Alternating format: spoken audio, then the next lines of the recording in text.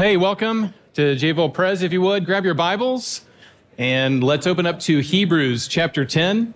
If you're able, let's stand for the reading of God's Word. If you don't have a Bible, grab one of these blue hardback Bibles. They're all throughout the room. You can turn to page 1194. Hopefully you brought your Bible this morning. I'd love for everybody to have a copy of God's holy and inerrant Word out in front of them. If you're just joining us, we're going through the book of Hebrews this fall, and we're into Hebrews chapter 10, verses 26 through 39, page 1194 in these blue hardback Bibles. If you don't have a Bible at home, Merry Christmas. You can take that Bible home as our Christmas gift to you. Well, welcome. My name is Dustin. I get to be the lead pastor here. Let's hear from God's holy and inerrant Word. Hebrews chapter 10, verses 26 through 39. Hear the word of the Lord. For if we go on sinning deliberately after receiving the knowledge of the truth, there no longer remains a sacrifice for sins, but a fearful expectation of judgment and a fury of fire that will consume the adversaries. Anyone who has set aside the law of Moses dies without mercy on the evidence of 2 or 3 witnesses. So how much more punishment do you think will be deserved by the one who has trampled underfoot the Son of God and has profaned the blood of the covenant by which he was sanctified and has outraged the Spirit of grace? For we know him who said, "Vengeance is mine, I will repay." And again, the Lord will judge his people. It is a fearful thing to fall into the hands of the living God. But recall the former days when, after you were enlightened, you endured a hard struggle with sufferings, sometimes being publicly exposed to reproach and affliction, and sometimes being partners with those so treated. For you had compassion on those in prison, and you joyfully accepted the plundering of your property, since you knew that you yourselves had a better possession and an abiding one. Therefore, don't throw away your confidence, which has a great reward. For you have need of endurance, so that when you have done the will of God, you may receive what is promised. For yet a little while, and the coming one will come and will not delay. But my righteous one shall live by faith. And if he shrinks back, my soul has no pleasure in him. But we are not of those who shrink back and are destroyed, but of those who have faith and preserve their souls. Friends, the grass withers and the flower fades, but the word of our God remains forever. And this is the word of the Lord. Amen. Would you be seated and pray with me in the name of Jesus as you keep your Bible open in your lap? Father, we love you this morning, and we thank you for your grace and your mercy. And now, by the Spirit of grace, we ask that you would open our hearts, expand them, so that we would have ears to hear this dire, terrifying warning. And Lord, that we would set our eyes not on the things of this life, but on the things that pertain to eternity, the life of the age to come.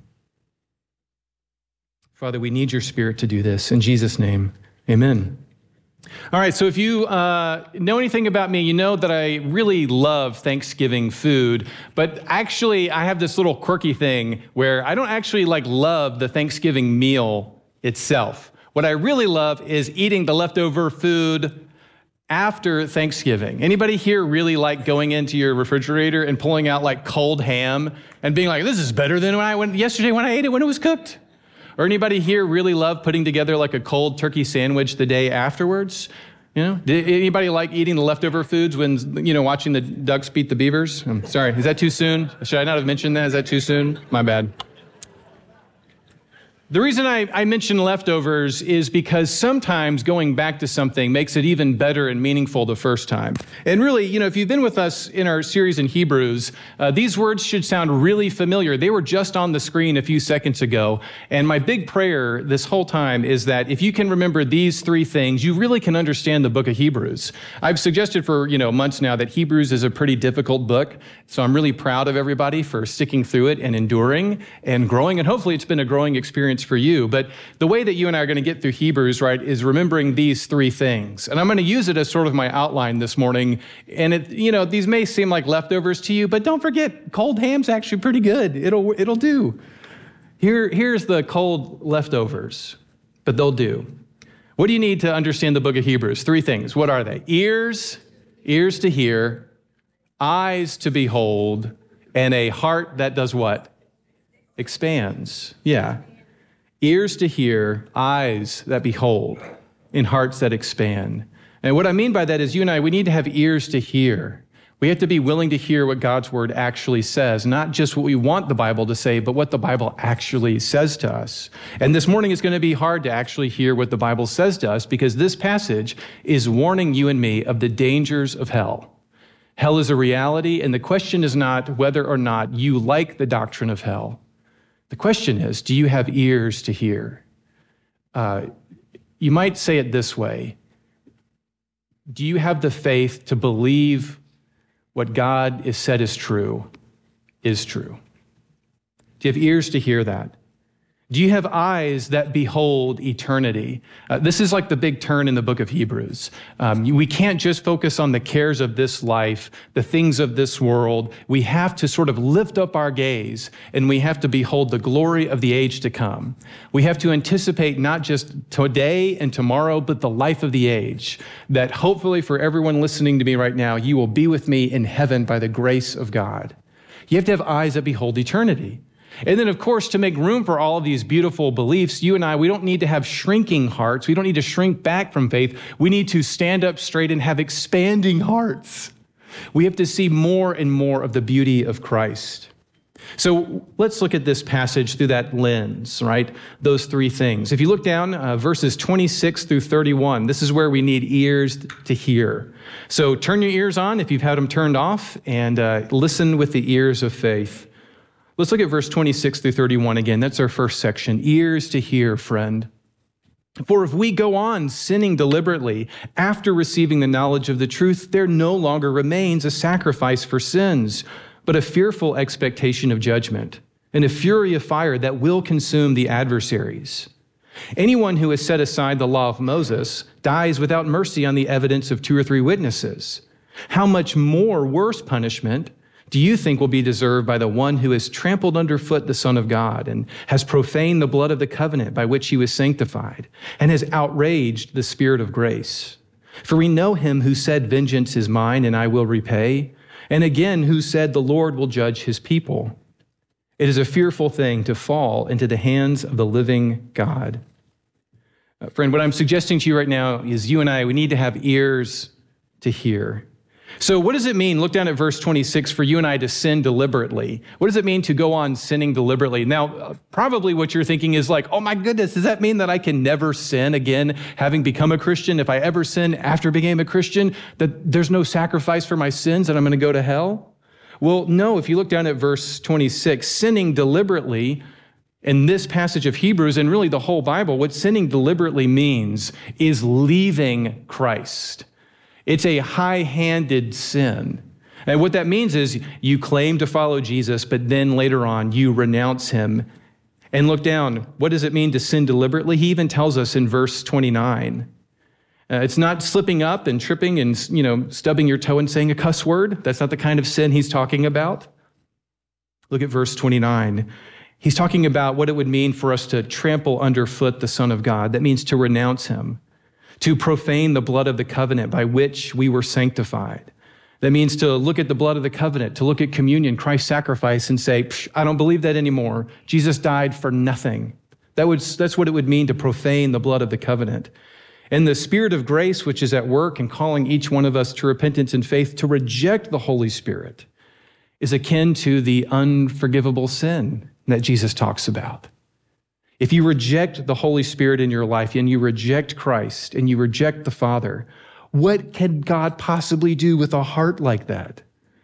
Now, the analogy he's going to give, and this is where you and I kind of have to understand the Bible and a little bit about Hebrews, is he's going to draw an analogy from the Old Testament. And he's talking about a high-handed sin. Look down at verse 28. This is his sort of analogy. This is how he kind of makes the argument. It's a very Jewish way of arguing because then he goes into a how much more argument. And what he establishes in verse 28 is if you were living in the Old Testament times, if you're living during the Old Covenant, well, if you, for instance, were to commit adultery and murder somebody, well, what sacrifice is there for murder in the Old Covenant? What animal sacrifice would you give in case you murder somebody in a fit of rage or because you lie? Is there a sacrifice that you can give your local priest to atone for that sin? Well, if you were to study the Old Covenant, A deliberate sin like that, or what the ESV will translate a high-handed sin, a deliberate sin, that sin, if you murdered somebody, the Old Testament covenant said, well, you got to die. You need to be put to death. They would exercise capital punishment. So look at verse 28. That's what he means by setting aside the law of Moses. If you murder somebody and, so to speak, set aside the law, say that, well, that law doesn't apply to me, what's going to happen? Well, all that remains is for you to experience capital punishment. But notice what he says in verse 29. The Old Testament capital punishment crimes, so to speak, are sort of a type or a pointing forward to what do it mean for Christians to abandon Jesus Christ. The fancy word there is to apostatize, to renounce Christ, to go from saying you believe in Jesus to saying he died for nothing. And then notice this kind of heightened language around verse 29, trampling underfoot the Son of God, profaning his blood. And, what's fascinating to me about this is if you read like sort of modern day atheists, like if you were to study people, like Bart Ehrman, scholars and, kind of the new atheist movement, many of them started off raised in what? Raised in churches. Some of them went to seminary. Some of them were pastors. One of the most prominent pastors in America just renounced Jesus, and now you can go online and he can help you deconstruct your faith. It's amazing to me that a lot of people who claim Jesus and then later on abandon him when they officially apostatize, they don't just sort of leave Jesus alone. They actually somehow have a hatred for him that's really hard for me to understand and grasp. And history proves this out time and time again. Usually the people who claim to follow Jesus and then later on renounce him actually develop not a love for him, but a hatred for him. So what is God supposed to do to somebody like that? Well, this is where hell stands before them, and we plead with them to repent, to turn. But look at verse 30. What is there to stand for that person? Well, God says vengeance is his, and he will repay people. 2 Corinthians gives us this sober warning. For we must all appear before the judgment seat of Christ, so that each one may receive what is due for what he has done in the body, whether good or evil. Friends, there is no third space beyond this life. There is heaven and hell. And friends, I would be remiss as your pastor if I did not plead with you. Do not go to hell. What does this passage tell you? Look at verse 31. It is a fearful thing to fall into the hands of the living God. The problem for people like you and me is we often look at claims like this where, we live in a world where you could have anybody tell you whatever you want to hear online. And, if you want to believe whatever you want, you could find 10,000 people online who would agree with you. But friends, the way that you and I derive at truth is not by asking the question, do I like this? We ask the question, is this true? And Christian, we are people of faith. And faith means believing to be true what God tells us is true. And Jesus tells us that hell is real. So what is the offer that we would be rejecting? What I'm suggesting to you is people go to hell for rejecting Christ. So what is the offer? Maybe you're thinking, well, I don't know actually what the offer of Christianity really is. Well, flip over in your Bible, if you're willing, over to John chapter 3. Let me give you the page number in case you need it. Go to John chapter 3.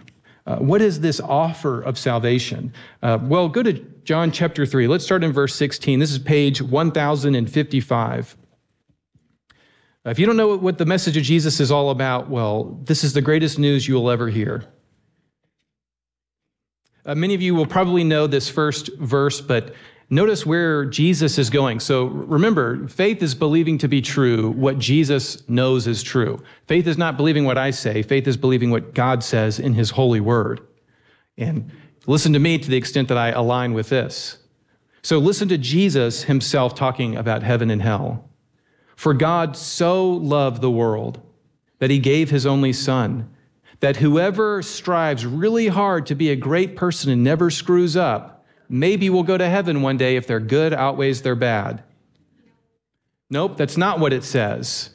That whoever is super cool and not judgmental and goes along to get along. Is that what it says? No. There is a door to heaven. And what is it? Whoever believes in him should not perish, but have the life of the age, eternal life. For God did not send his Son into the world to condemn the world, but in order that the world might be saved through him. God sent Jesus to save you from hell. That's the whole point. Christ gave himself as the sacrifice for our sins. Whoever believes in Jesus is not condemned, but whoever does not believe is what? Condemned already, because he has not believed in the name of the only Son of God. And this is the judgment. The light has come into the world, but people loved the darkness rather than the light, because their works were evil. For everyone who does wicked things hates the light and doesn't want to come to the light, because then his works would be exposed. But whoever does what is true comes to the light, so that it may be clearly seen that his works have been carried out by God. We could keep reading the rest of John chapter 3, probably the most important chapter in the Bible. But let's go to the very last sentence. This is the last sentence of John chapter 3. Whoever believes in the Son has what?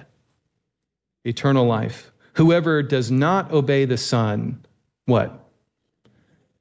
Shall not see life, but the wrath of God remains on him. If you go back to Hebrews chapter 10, friend, this passage is all about the perseverance of the saints, you and I getting to heaven. And what I want to remind you, Christian, is that part of being a Christian means that you and I heed the warning. If this bothers you and you think, I don't want to go to hell, praise God. That is the Holy Spirit in your heart telling you to persevere. Stand up straight, be confident, walk with boldness. Christians heed the warnings of these passages. But like any good pastor, he doesn't just give us this sort of terrifying passage, because now he's going to shift right there. If you go back to Hebrews chapter 10, he's going to shift right there in verse 32. Not just from sort of a terrifying, sober reality, but he's actually going to give us a word of encouragement, if you can believe it, an exhortation. And if that seems strange, just remember John chapter 3 can talk about being condemned, but also having freedom and forgiveness by faith in Jesus. This is part and parcel of the gospel message, is a challenge and a warning, but also encouragement and exhortation. Let's look at verses 32 through 35. And this is where you and I need to have eyes that behold, not just this world, but the world to come. Listen to what he says in verse 32. But recall the former days when, after you were enlightened, that is, after you became a Christian, you endured a hard struggle with sufferings, sometimes being publicly exposed to reproach and affliction, and sometimes being partners with those so treated. For you had compassion on those in prison, and you joyfully accepted the plundering of your property, since you knew that you yourselves had a what? A better possession, and what? An abiding one. He's talking about heaven right there. Therefore, don't throw away your confidence, which has a great reward. And what is the reward of our faith? Beholding Jesus in the life to come. Life eternal. So he goes from challenging us and warning us to promising us that you and I can be encouraged to persevere to the end by faith. So what I want to suggest to you, when you look down at verses 32 through 34, he's going to look back and then he's going to kind of look forward to the life to come. But when he's looking back in verses 32, 33, 34, he's talking about the sufferings and the hardships that these people went through, right? So he says, remember, when you became a Christian, you had a hard struggle. You suffered. You were publicly exposed to people making fun of you. You experienced affliction. People thought you were weird. But not just that. They did what? They had compassion on their fellow brothers and sisters in Christ who were in prison. And they even accepted the plundering of their property. People stole from them because they were Christians. And yet they had this frame of mind to where whatever was taken from them, they saw it as an offering to God. You can take everything you want. Everything I have is an offering to the Father. And I don't need everything in this life because I have a better home. My true home is in heaven. So what I want to suggest to you, I think what the heart of this passage is getting at is sort of this strange quirk in life that is counterintuitive, which means it doesn't seem to make sense, but then it sort of does make sense, which is actually the times in our life when our faith is the strongest, when you're really close to the Lord. Those times are actually most likely when you and I are going through severe hardship. William Barclay is an old Scottish dead guy that I love. I love a lot of old dead guys, especially when they're Scottish and theologians. William Barclay said this. This is so profound. He says, most men have their great moments. To everyone, it is sometimes given to mount up with wings as eagles. In the moment of the great effort, everyone can run and not be weary. But the greatest gift of all is to walk and not faint. Friends, what I'm suggesting to you, and I think what this passage is suggesting to you, is that what ruins our faith is often not difficulty. What ruins our faith is actually complacency. I'll say that again. What ruins our faith is often not difficulty. What ruins our faith is complacency. Friend, if you show me a Christian who is going through the dark night of the soul or going through severe suffering, I will show you a diamond that is shining brilliantly behind a cloth of black. The suffering in our life is often like a cloth that makes the diamond of our life even more brilliant. What does Jesus say chokes out our faith? Jesus says, in the parable of the sower, what chokes out our faith is the worries of life, the deceitfulness of wealth, and the desire for more and more and more things. Those are the things that choke out the word. Think about it this way. If you look down at Hebrews chapter 10, verses 32 through 34, what he's saying is all of those times of hardship, all of those times of suffering that you endured, that was actually you, Christian, at your best. So draw from that remembrance of hardship so that you persevere to the end. Here's an example that maybe would make sense to you. If you study the Old Testament, you'll know that the greatest king of all in the Old Testament, in the nation of Israel, what's his name? His name is King David, right? And as a young man, he was promised by a prophet that he was going to be the king of Israel. And then almost immediately, God tells him he's going to have a better possession. He's going to become the king of Israel. He's anointed by the prophet. And then he, in fact, marries the daughter of the king. But then the existing king, King Saul, gets jealous of David. And so he tries to kill his son-in-law. And you think your in-laws are bad, y'all? They haven't resorted to throwing a spear at you yet. Or maybe they did. I don't know. I wasn't there at your Thanksgiving meal. But think about David for just a second. So David is promised something by God, that he would be king. And then immediately God throws him into a furnace. Does David start living in the castle, the place of the king? Does he live in the palace? No. If you read the Old Testament, Dave has to spend time living in the cave of Adullam. He has to spend nights sleeping on the ground in the forests of Hereth. And then he has to live among the Philistines. He goes on and he lives in Achish. But think about this whole time. The irony is David is going through hardship. He's not able to lay his head down comfortably in a palace. He's sleeping on the ground and in caves.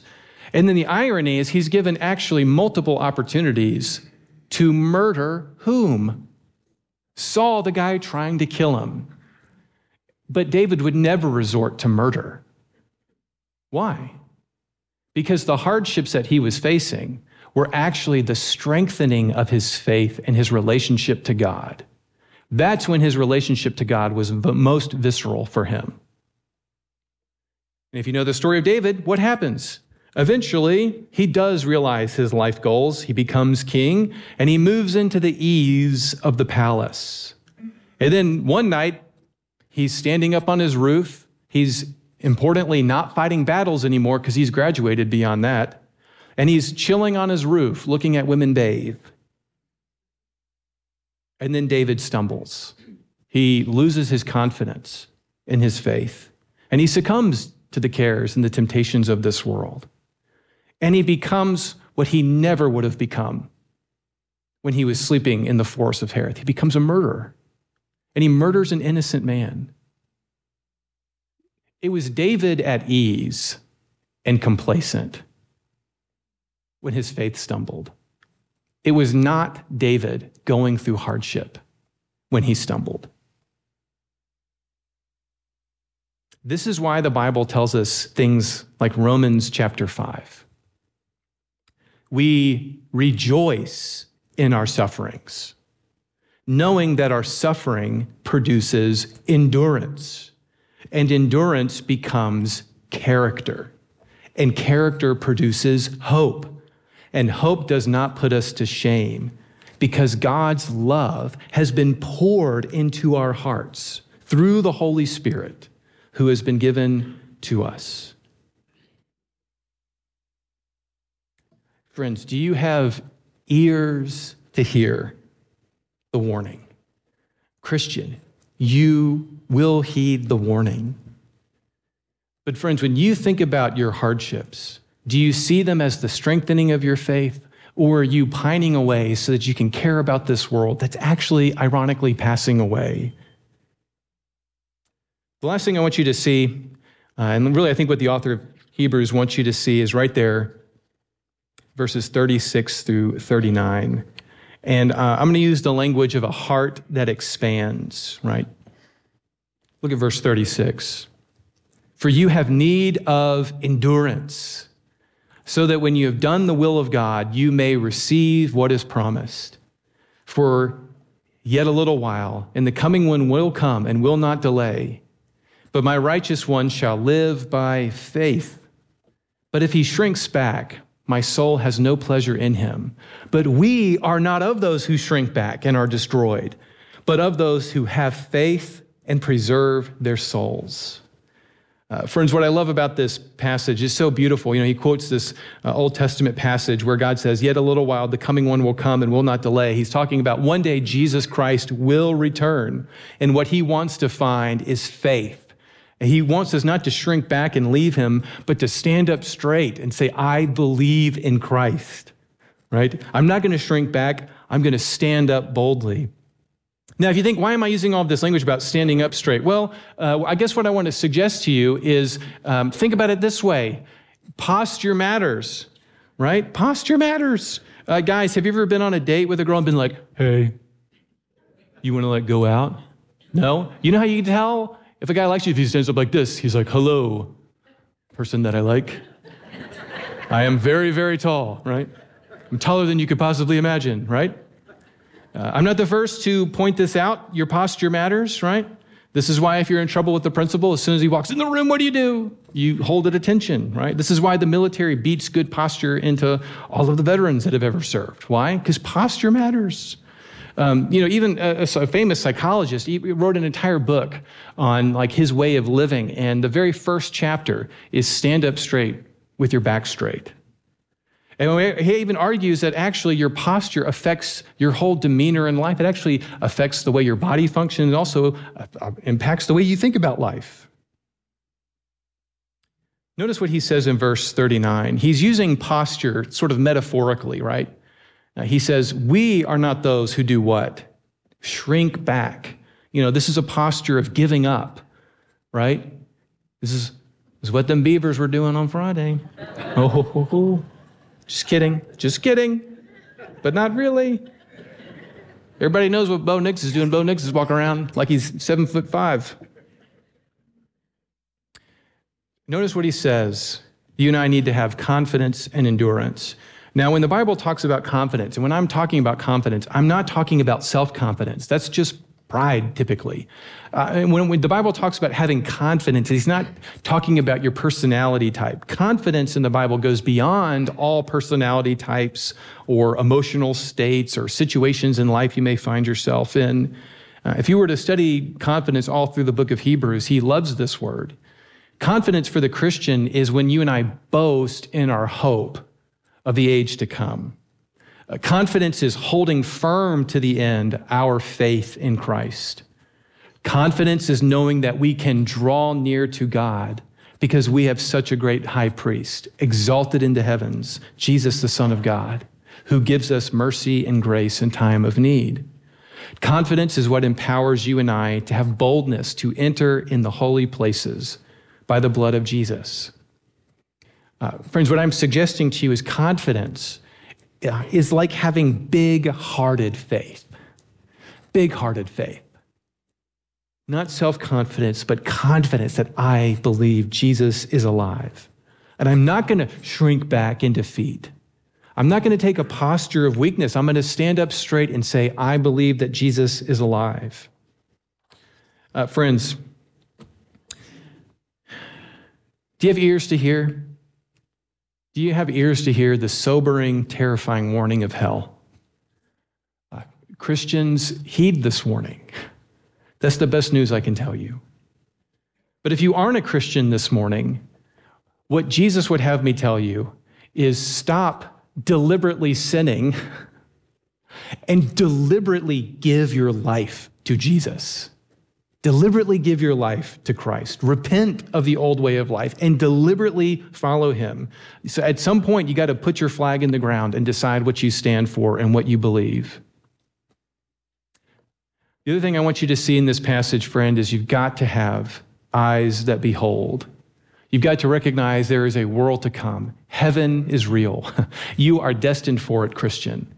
So if you're in a time of suffering or hardship, what should you do? You should rejoice, because this is the moment when your faith is being strengthened. The danger is not when you're sleeping on the ground in the forest of Hereth. The danger is maybe when you have a nice pillow in the palace. So if you're in a time of ease, Christian, beware. Remember the story of David. Lift your gaze beyond the cares and the worries of this life, beyond the deceitfulness of riches. Especially as we enter Christmas season, Christian, do not fall for the oldest trick in the book, the desire for more and more things. Lift your eyes. Focus on the great reward, heaven itself.